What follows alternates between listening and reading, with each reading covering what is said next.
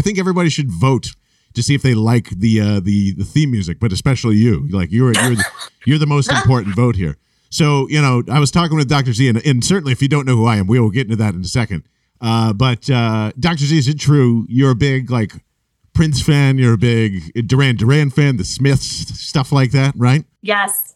Okay, so this is what I was thinking. I mean, this is a little M83, I don't ish sounding, but I think here's our first choice off the bat, and I think every week we'll test them out and we'll stick with one. But so excited everybody's joining us for our first podcast here in a second. All right, takes a little slow build. All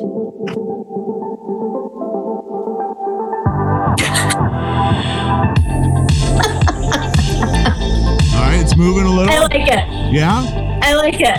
Okay. I think maybe we'll stick with this one. Yeah. All right. I like that.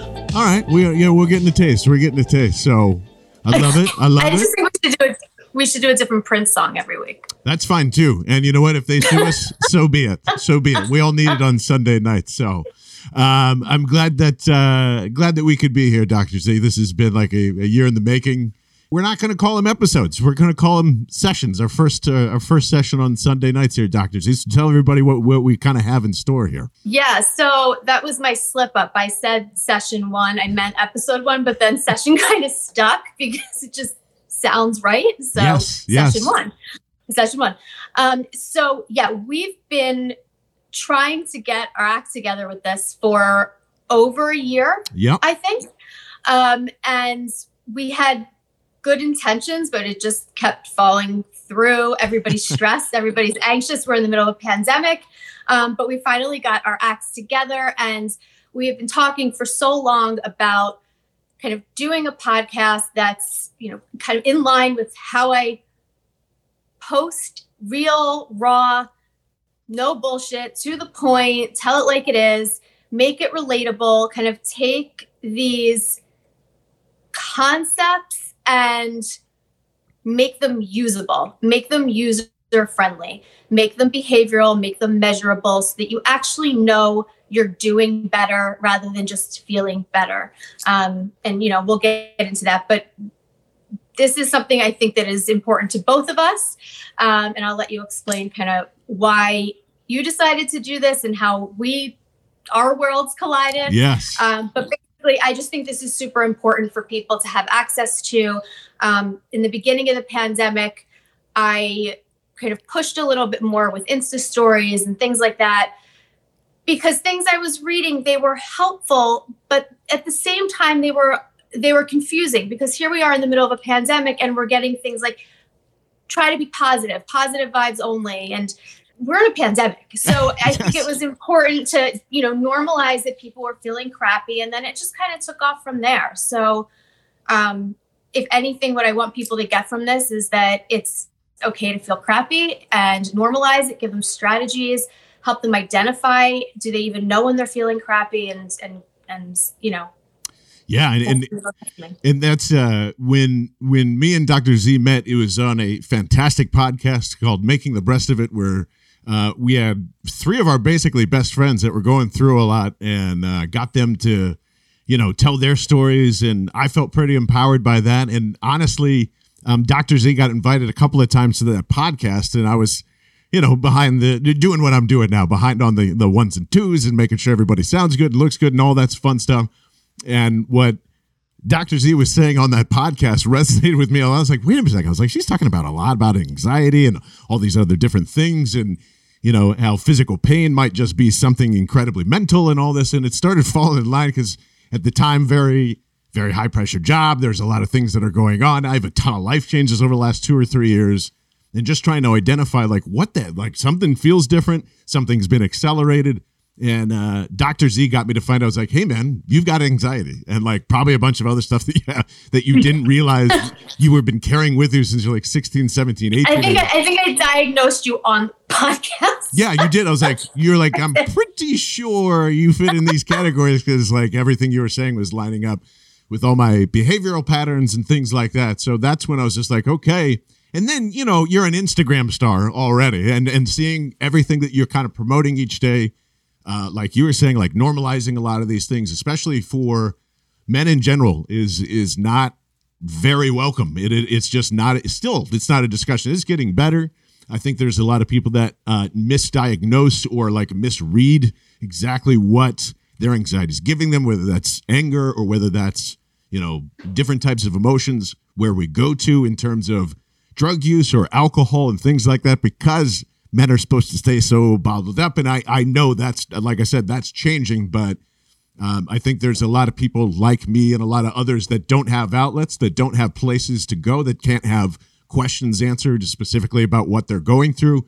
And I think I can be you, the audience. I think I'm right along on the ride with Dr. Z and everything that she's telling me, because we're all going through the same things. The pandemic happens, and that's what happened. The podcast is all, I was like, okay, great, we're getting to a place, and then boom, everything got shut down right when we're all looking for help at the same time. So everything went to crap. Yes. And I don't believe that it's acceptable in a lot of things, and certainly there is a ton to unpack. So it's going to take more than one session. We want to kind of focus each session kind of being like, all right, what does this mean? What is this telling me? What is that doing? And use them. I hate to throw this out here so loosely, but honestly, sessions and therapy sessions for all of us, as many nuggets as we can absorb at once, and then maybe if we want to go further, we can get those recommendations to seek deeper help and things like that, because this leads to a lot of, and especially in relationships and others. I think anxiety becomes such a horrible negotiating and compromising tool when we're going through a lot of this, and that's not what tonight's about, because we just kind of want to learn about what more that is. But does that make sense to you, Dr. Z? We really just want to try and mainline therapy as best as we possibly can with the tools that we were provided in our respective jobs and stuff like that. Yes, absolutely. It kind of goes back to what I was saying, that taking these kind of very vague, love yourself. Well, what does that even, how? Yes, I want to love myself, but like, what does that even look like? Do you even know what loving yourself looks like? And does loving yourself change from when you're 16 to 25 to 35 to 55? Our view of ourselves shifts, our mood shifts, everything is fluid, everything's in flux constantly. And so I just find those kind of statements almost a little invalidating, a little bit. Not saying you shouldn't love yourself, obviously you should, but there's going to be times where it's hard to, and that's okay. Right. And I want people to know it's okay. It's like all of what you're feeling is okay. And I want this to be, these sessions to be basically my lives, but in conversation form, and breaking them down even further, so that people feel like they have some general strategies, general tools that make sense, not psychobabble, not kind of like just these vague, it'll be better, it'll get better, it'll not helpful. Yes, yeah. And this is a perfect example too, is everybody's joining in. And this is what's great, is because you're going to get a little bit of the different when we're live, as opposed to when you're going to hear this in podcast form, which will be here the next day. So if you miss anything, it's okay. We know we got a lot of things that are going on, but I guarantee you there's a lot of discussion to go on Sundays from 8 to 9. Joey's pointing it out here. It says, yes, my father committed suicide, and I'm sorry to hear that, Joey. Because he didn't know how to handle that. Undiagnosed bipolar since he's an 80s baby, and his son, thankfully, I figured it out tomorrow. He's got an interview for peer support to help others. And I think that's fantastic. And yes, it's that kind of energy. And I think that's where I'd like to start, more or less, because I feel as though I can relate to Joey in a lot of different ways. I feel as, my grandparents, whatever they passed to my parents and so on, no one talked about mental health with my parents' generation growing up. No. And I don't think they gave enough credit, nor do I see it in my siblings and cousins and in everything else, where it's just kind of sitting there. No one really wants to discuss it. And just bringing up what Joey said, if someone's bipolar, if someone has anxiety, there's never enough credit to it. Everybody thinks they can just kind of get over it and plow through. But, just like you taught me very early on, those things lead to heart attacks. Those things lead to bad decisions, horrible sleep, which leads to, completely bad decision making and other things that kind of pop up from that. So how do we try to identify what our anxiety is telling us? And in my experience, most of the time it's telling me something that I'm not comfortable, either because of my knowledge, my sleep, or right. whatever it is. So how do we identify what our anxiety is trying to tell us here? So I think first and foremost, so anxiety, and I say this, and if I forget to say this, just remind me to talk about why anxiety affects us physically and physiologically. Because I don't think because it definitely does it to me. So I think that, when anxiety is a very normal emotion, and it's a naturally occurring emotion. So there's nothing we can do about it. We need anxiety. If we didn't have anxiety, then none of us would be motivated to do literally anything. We would cross the street and not look both ways. We wouldn't run if somebody was chasing us down the street. Anxiety is a way to learn about the environment around you. And anxiety is a way to determine whether or not you're safe. And that's the function of anxiety from an evolutionary perspective. If we didn't have anxiety, we'd be in worse shape than when we have anxiety, to put it bluntly. So anxiety, we need it. And there's nothing we can do. We're going to have it, because if we don't have it, then we would, like I said, cross the street and not even think to look both ways. Just right. Get hit by a car. So with that in mind, trying to not feel anxious, you're literally fighting against your body.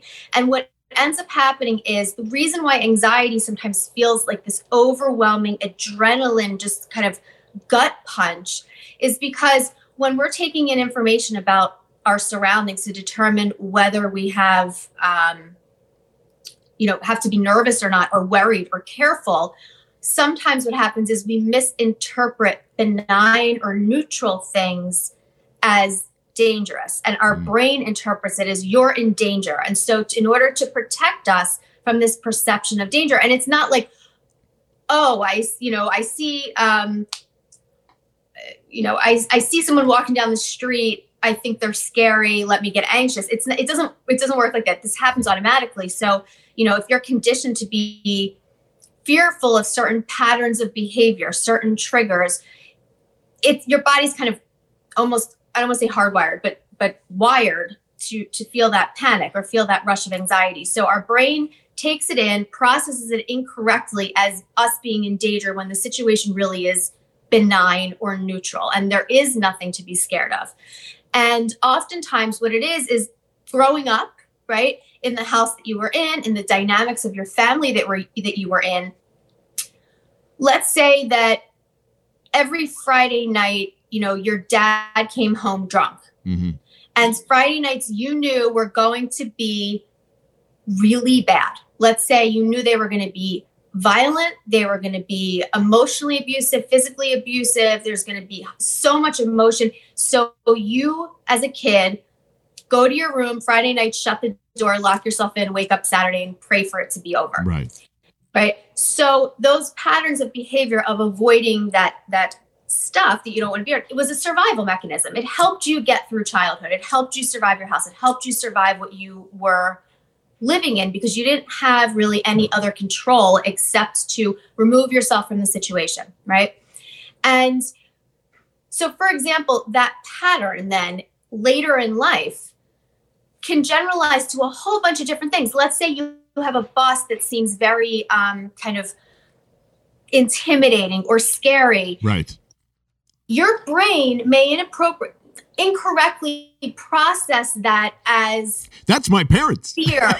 Right, exactly. Yes, right. But it's not like you're saying he reminds me of my dad.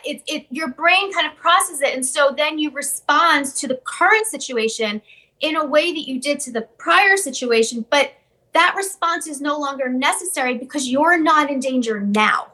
Mm-hmm. And it's important, this is what I do with patients in therapy, is help them determine what their patterns are. So when you say, what do you look for? How do you know you're anxious? That's way too complicated for somebody who doesn't understand patterns of behavior, which you shouldn't. Just like I have no idea how podcasts are streamed and why you own a media company and I don't.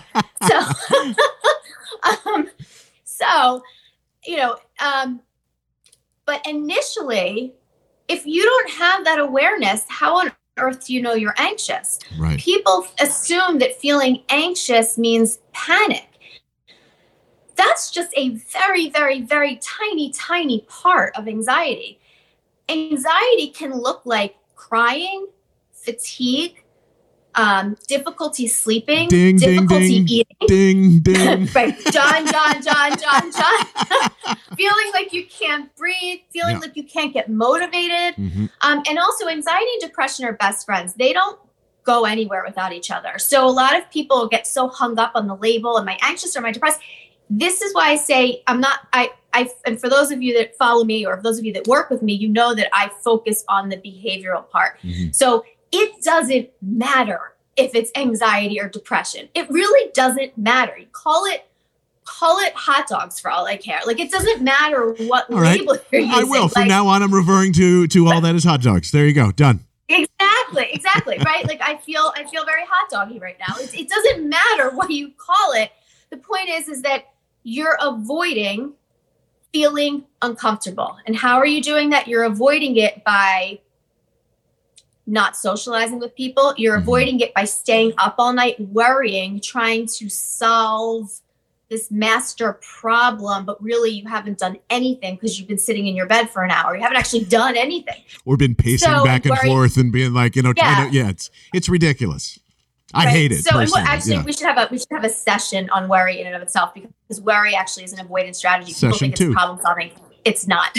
Oh. So, things like that are easy to determine that are anxiety. But let's say, for example, that you were taught growing up that you suck it up, you don't show any emotions, get over it, move on. Let's get your act together. You're not going to be telling people that you are sad, panicky, worried. And when people hold that stuff in, a couple things happen. And I think this is what happened to you. Yeah. If I'm stressed or I'm anxious, my body's going to release something called cortisol. It's our stress hormone. Okay. And when you just looked so impressed with that. I was just like, yep, gonna have to Google that. Cortisol. Cortisol. Yeah, I'm gonna do that for everybody, and we'll just have a list of words that we need to Google at the end of each session. It'll be great. Yeah. Yes. So, and when our body releases more of our stress hormone, certain things happen. Like your heart, your body's going to think it's in danger. Your heart's going to beat faster. Your stomach's going to be in knots. You're going to sweat. Your breathing's going to be shallow. Your muscles are going to tense up like this. Your jaw is going to clench. And it is a proven fact. This is, no BS with this. It is a proven fact that increased cortisol levels increase your risk for cancer, heart disease, stomach problems, neurological conditions. So it's not as simple as, I'm so stressed. You're literally releasing a chemical in your body that puts you at risk for real physical conditions. So, someone said no dopamine either. Yes. Well, right. Yes. So I'll throw that in really quickly. So if you're withdrawing, right? If you're avoiding people, you don't want to socialize, you think they're talking badly about you, you always assume the worst, that they hate you and that you said the word the wrong. And now you're worried about you said the wrong for the next 4 hours. And, everyone's talking about you. So you avoid situations because you don't want to feel discomfort. And so what ends up happening is you deprive yourself of connection, physical connection. Physical connection releases a chemical called dopamine, which makes us feel good. So if you want to break it down to actual just physical stuff, yes, there's chemicals that are directly involved with this.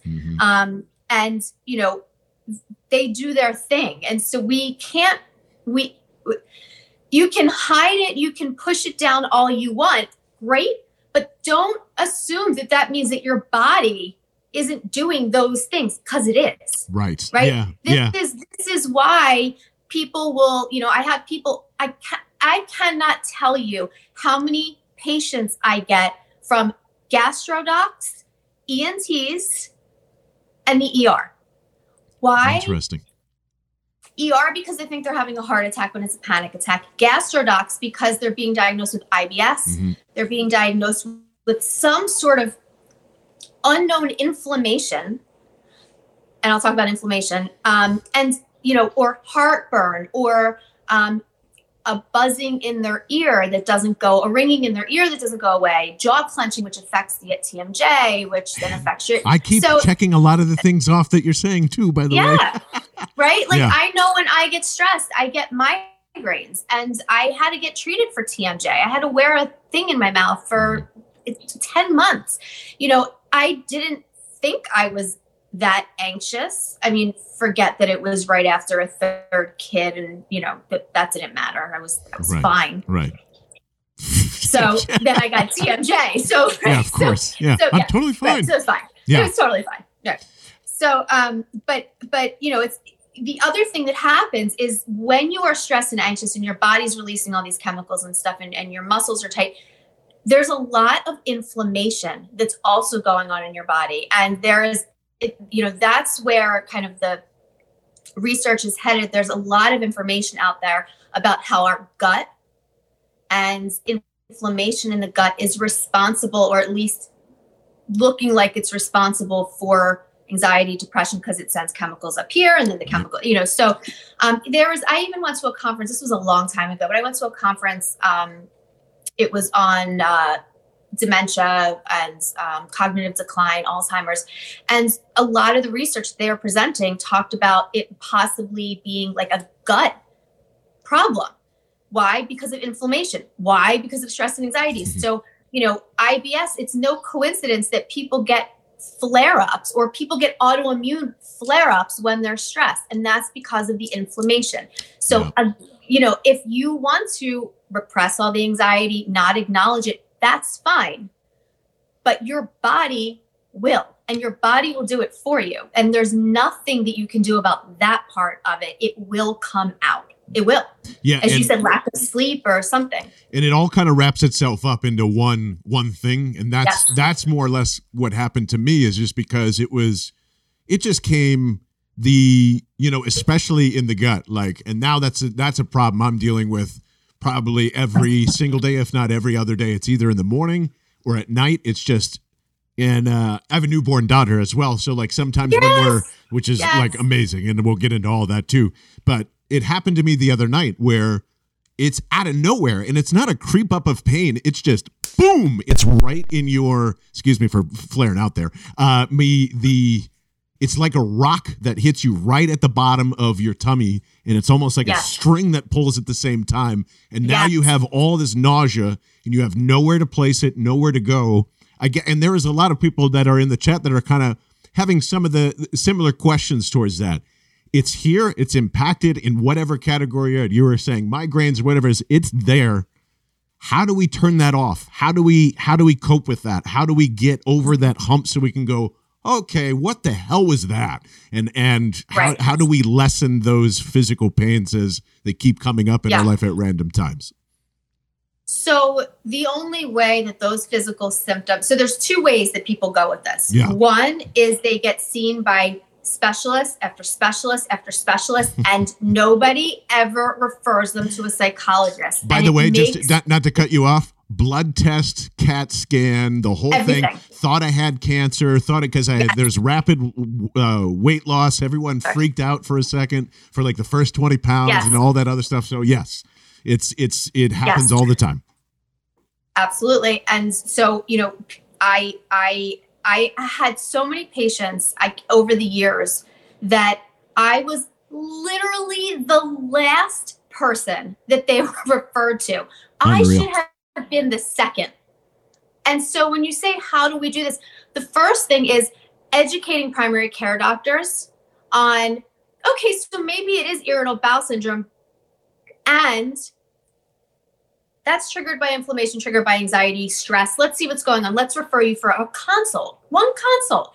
So I usually end up being the last person. I should be one of the first people. So I think part of it is educating specialists and educating doctors, not because they don't get it. It's just, I don't think it's in the forefront of their minds, with insurance and how health insurance works. They're seeing patients so quickly. And mental health is the stuff that falls to the side because it's not tangible. It's not something you can see in a lab report. You can look at certain levels and it may be indicative of anxiety, but it's the kind of thing where if you don't say it, a lot of these symptoms could just be written off as just medical. And then you end up with somebody on blood pressure medicine and I don't even know, everything under the sun, when it doesn't need to be that way. Now, I'm not saying people who don't have high blood pressure don't need medication. I'm just saying that I think I have had patients in this situation, and as they got better and as they realized a lot of these symptoms could be decreased by working through anxiety and depression or trauma, they didn't need to be on these crazy medications for GI symptoms and migraine meds. You know what the problem, I think, the disconnect between that two, and obviously I think that's the major part of the problem is regular doctors not acknowledging the therapy part of it. It's also, I think, the willingness of all of us to accept that it's a mental thing and it's not a physical thing, because the physical thing is so present. I think it's on us as well. Yeah, and that's why I focus a lot on the chemical aspect, as ridiculous as it sounds, because sometimes people have a much easier time with understanding how their muscles are being triggered, how chemicals are being released in certain ways. It's easier for them to focus on that. So if you need to focus on cortisol levels, or your gut and, what's going on in there, fine. I don't, like I said, hot dog. I don't care. There's the name of our session. Hot dog. There it is. Hot dog. You said organic. No, I love it. No, that's what I'm saying. Episode 1, the hot dog. Yeah. Right. So, and then, the other route that people go, is that they focus on the physical, they focus on the stress. I have stress, and they never make the connection between the two. So they're in my office for stress. And then as they progress and they work through the anxiety, their physical symptoms decrease. So what do you do? So one of the things I heard you say was, how do we stop it? Mm-hmm. And here's the problem with that. Cope, I guess I should say, because we're never going to be able to stop it. But how do we identify it quicker, I guess? How do we identify it quicker so that it doesn't lead us to heart disease, to risks for cancer, to difficulty sleeping, which impacts our concentration. And then everybody thinks they have ADHD and then they go on So, first. Wait a minute. You just said something, because you telling me that ADHD and anxiety don't really correspond? I think ADHD is overly diagnosed when really it's anxiety. And then you put someone with anxiety on a stimulant medication, their anxiety is going to go through the roof. Yes. Okay. Fantastic information, honestly, because I am sure that there are many like me that have gone through that same process and thought they had both things at the same time. Guess what happens when you have anxiety and depression? Cognitively, if you think of your brain as a pizza and hot dogs. You think of your brain as a pizza. A pizza and hot dog, session 1. There you go. You think of your brain as a pizza, and you think of it as slices. If you are worried about finances and having a new baby and your physical health, and you're worried about your relationships, that pizza is, all your slices are filled out, maybe except for this one little tiny child-sized slice. That means that you have this tiny amount of space left in your brain, cognitive resources, to take in new information and process it effectively so that you can hold it in your working memory, figure it out, and then store it where it needs to go. If you only have this much, guess what's going to happen when you go to read a book, or you go to watch something on TV, or someone's telling you a story, or you're trying to find your keys, you don't know where the hell you left them, or you drive through a red light because you're not paying attention. That's what happens with anxiety. So you go to your primary care doctor and you say, I can't concentrate at work. I can't remember what I'm reading. I can't focus. I can't attend to information. I think I have ADHD.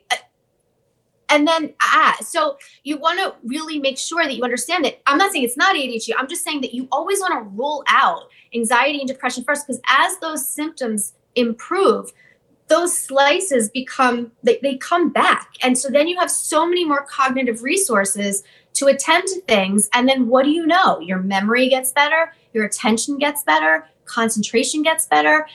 And if you don't realize that, sometimes then you're on a stimulant, which is going to rev you up, which is not good for your anxiety. Yeah. And by the way, like, I break that rule every morning because I drink. And you can have both. Don't get me wrong. Oh, yeah. Yeah. But like, even just as simple as you don't think of it. I mean, I live my life on coffee because of the hours that I keep through. You know, I'm very much a radio podcasting, broadcasting professional, and you got to be all over the place at once. So having coffee as a part of your life, having all these other different stimulants, you don't realize how much that is really affecting your mental health. And because everybody just says you're a chicken shit. Like, hey, just put up with it. You're soft. You're this, you're that, you're whatever. And some of those words I still kind of carry around, which is really ridiculous. But I mean, coffee as a stimulant is horrible for anxiety. Horrible. And I still haven't kicked that habit yet because I need to stay awake. You know, like. Right.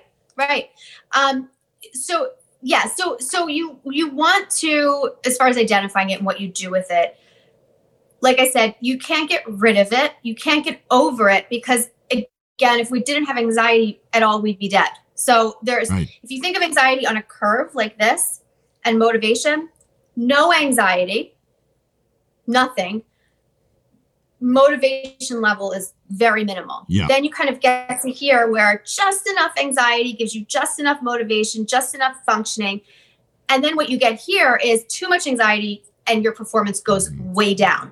So you have to find that balance in the middle. And that's what I work with people on is, you know, people think they avoid the situation that makes them anxious. That's actually not what you're avoiding. What you're avoiding is the fear of being uncomfortable. You're avoiding the internal discomfort that you think you're going to have. It's not the situation. And that's where, when I say we label these neutral things as dangerous, you're not avoiding the bridge that you're scared to drive over. You're avoiding the anxiety that you think you're going to have when you're driving over it, right? So that's like a phobia, for example. Mm-hmm. So I work with people on sitting with that discomfort and realizing and changing your brain, because you can rewire your brain. You learn to sit with this discomfort. Nothing scary around you happens. Eventually, over time, you realize those feelings are not threatening. You habituate to them, which means you get used to them. Are they still there?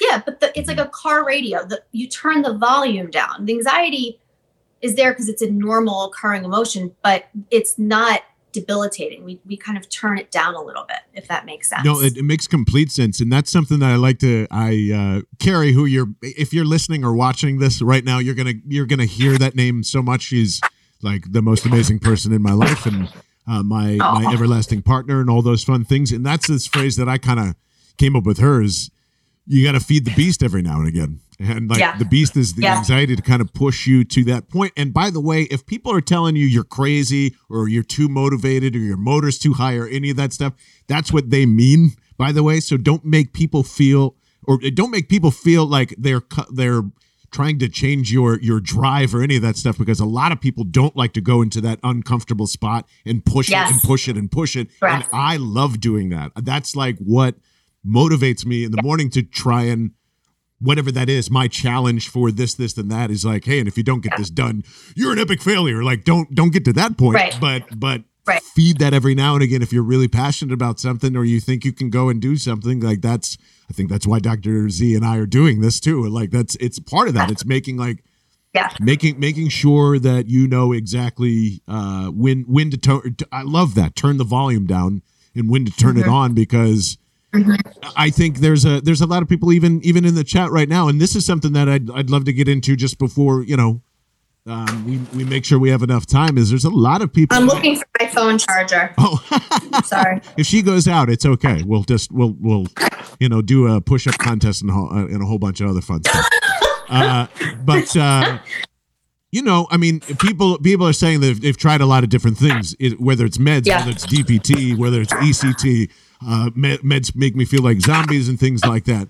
I'm not here recommending this to everybody. It's just you got to find your own thing.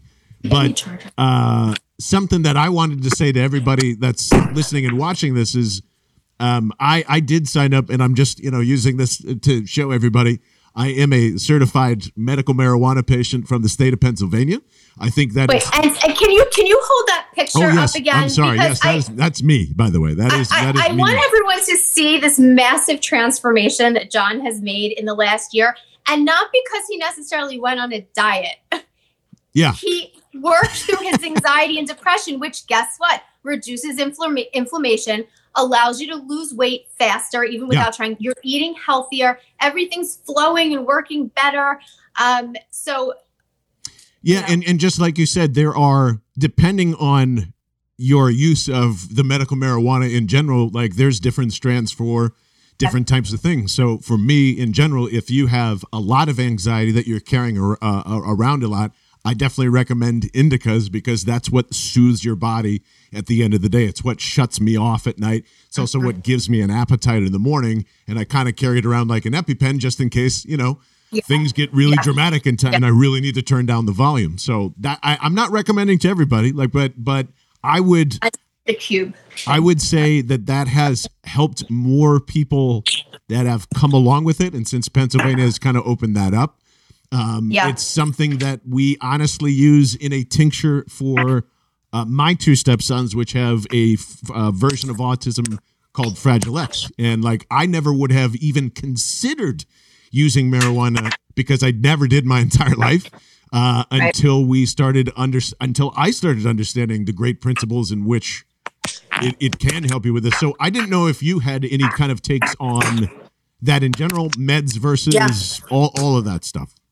So I think, hold on, I'm plugging my charger in. Look at her, under pressure. She's finding phone chargers. John's helping her out. It's fantastic. Got it.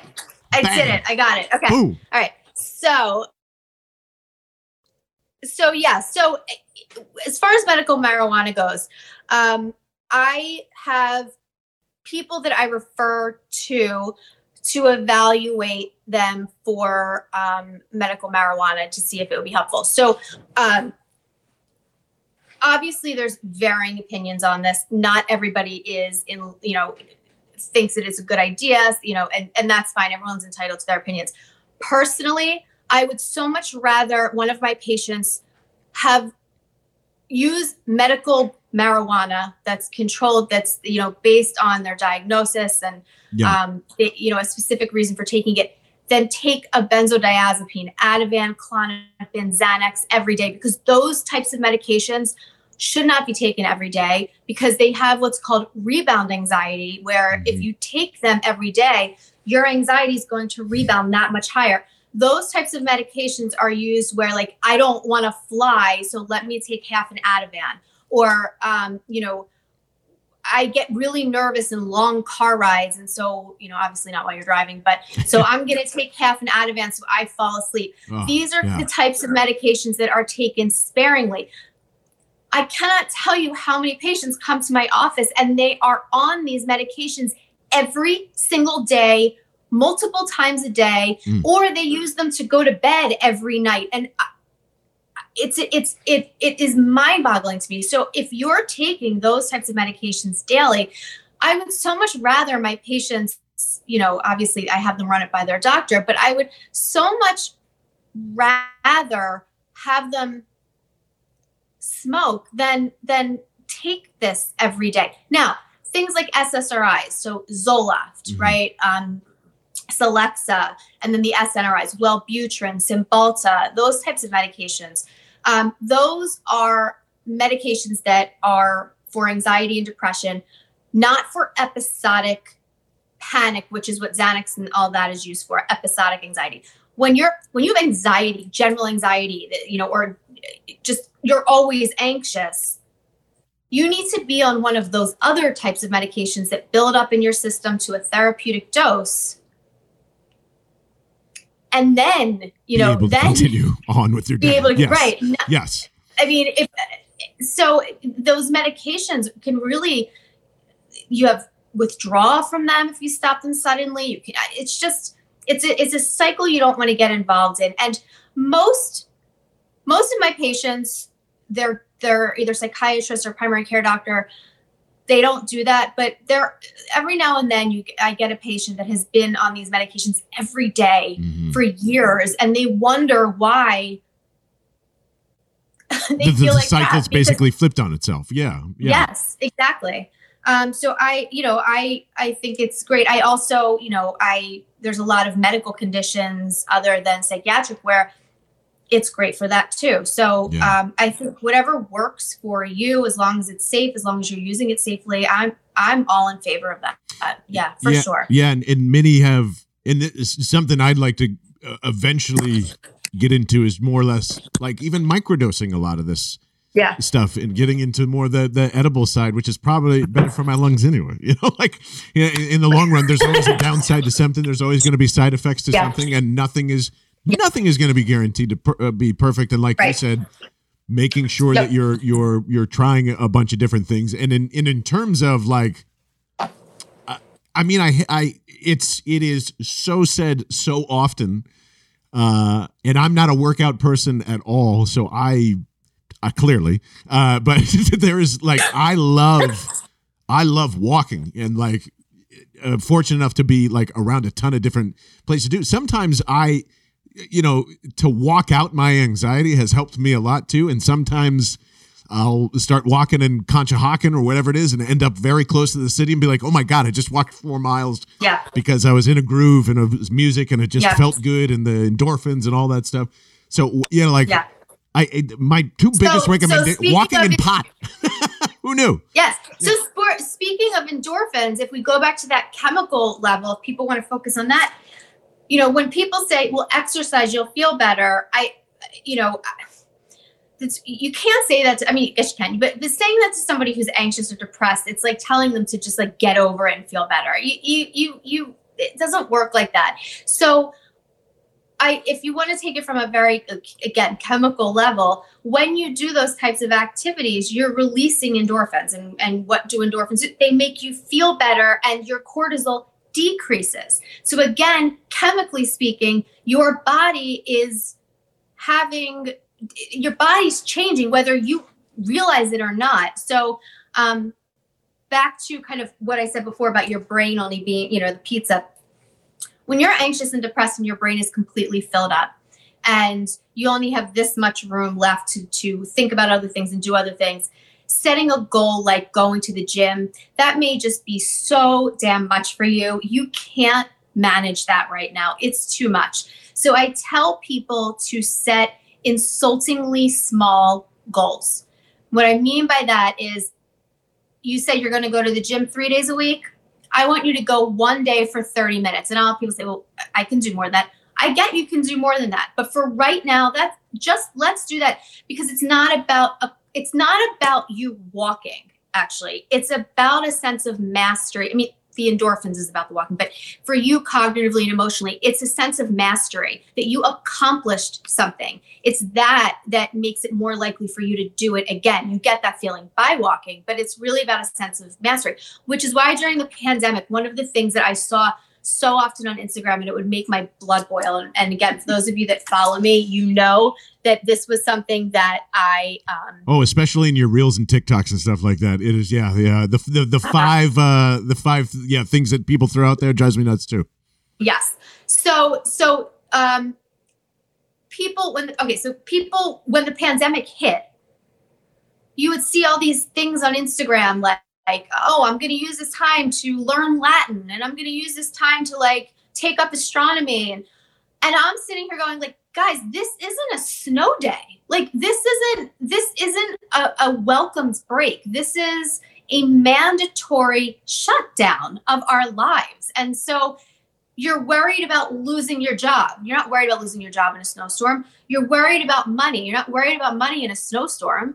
You're you're not thinking about your health during a snowstorm. So there was all of these variables that people were worrying about. And on top of that, people thought, okay, now that I'm home, I'm going to take up something that I've never done before that has such a significant learning curve at a time when I have no slices left in my brain. And so you're not going to do it well. You're going to have very little motivation to do it. You're going to set unrealistic goals, and then you're going to fail. And then you're going to feel like crap even more so. And then you're not going to do any of it. So what I would tell people is, if you didn't want to learn Latin before the pandemic, why on earth would you pick one of the most stressful collective trauma times in our lifetime, hopefully, to pick up something so big and overwhelming? And then not usable. And not usable. And I know people are sitting here saying, well, like, well, isn't it a good thing to pick up something new? It is. It absolutely is. If you have the cognitive resources to do so. We're also in a pandemic that when you're dealing with trauma, usually if it's a traumatic event, there's a beginning, a middle, and an end.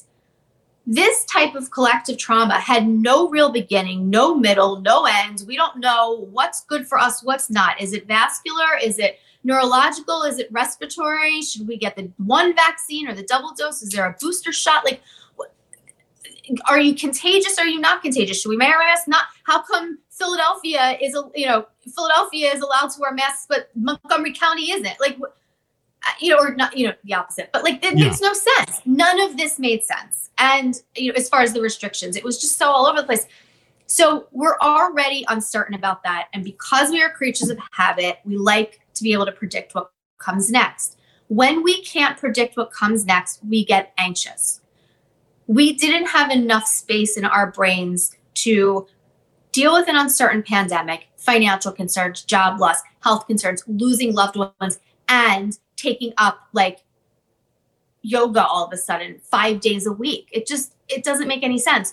So I'd have people keep their pre-existing, and this is as far as how do you identify anxiety, this kind of stuff, because it's hard to think like this when you don't know that there's other options available. So it's things like this you have to identify. Oh, wait, I'm taking on too much. I'm doing it again. And so I would tell people to keep as much of their pre-pandemic routine as possible, as long as it was safe and doable, and modify stuff. So, for example, if you were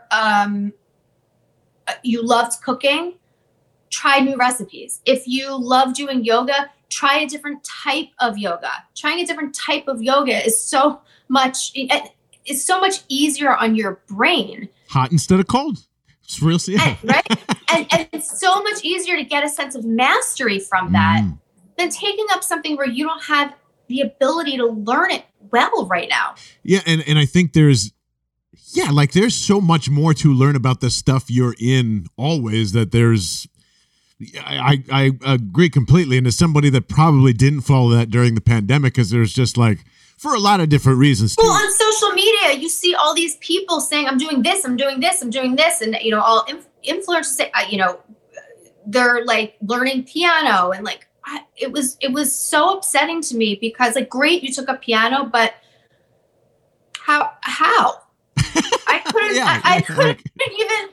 I didn't even know what day it was. I was doing live Instagram stories, and I was saying happy Thursday. It was Sunday.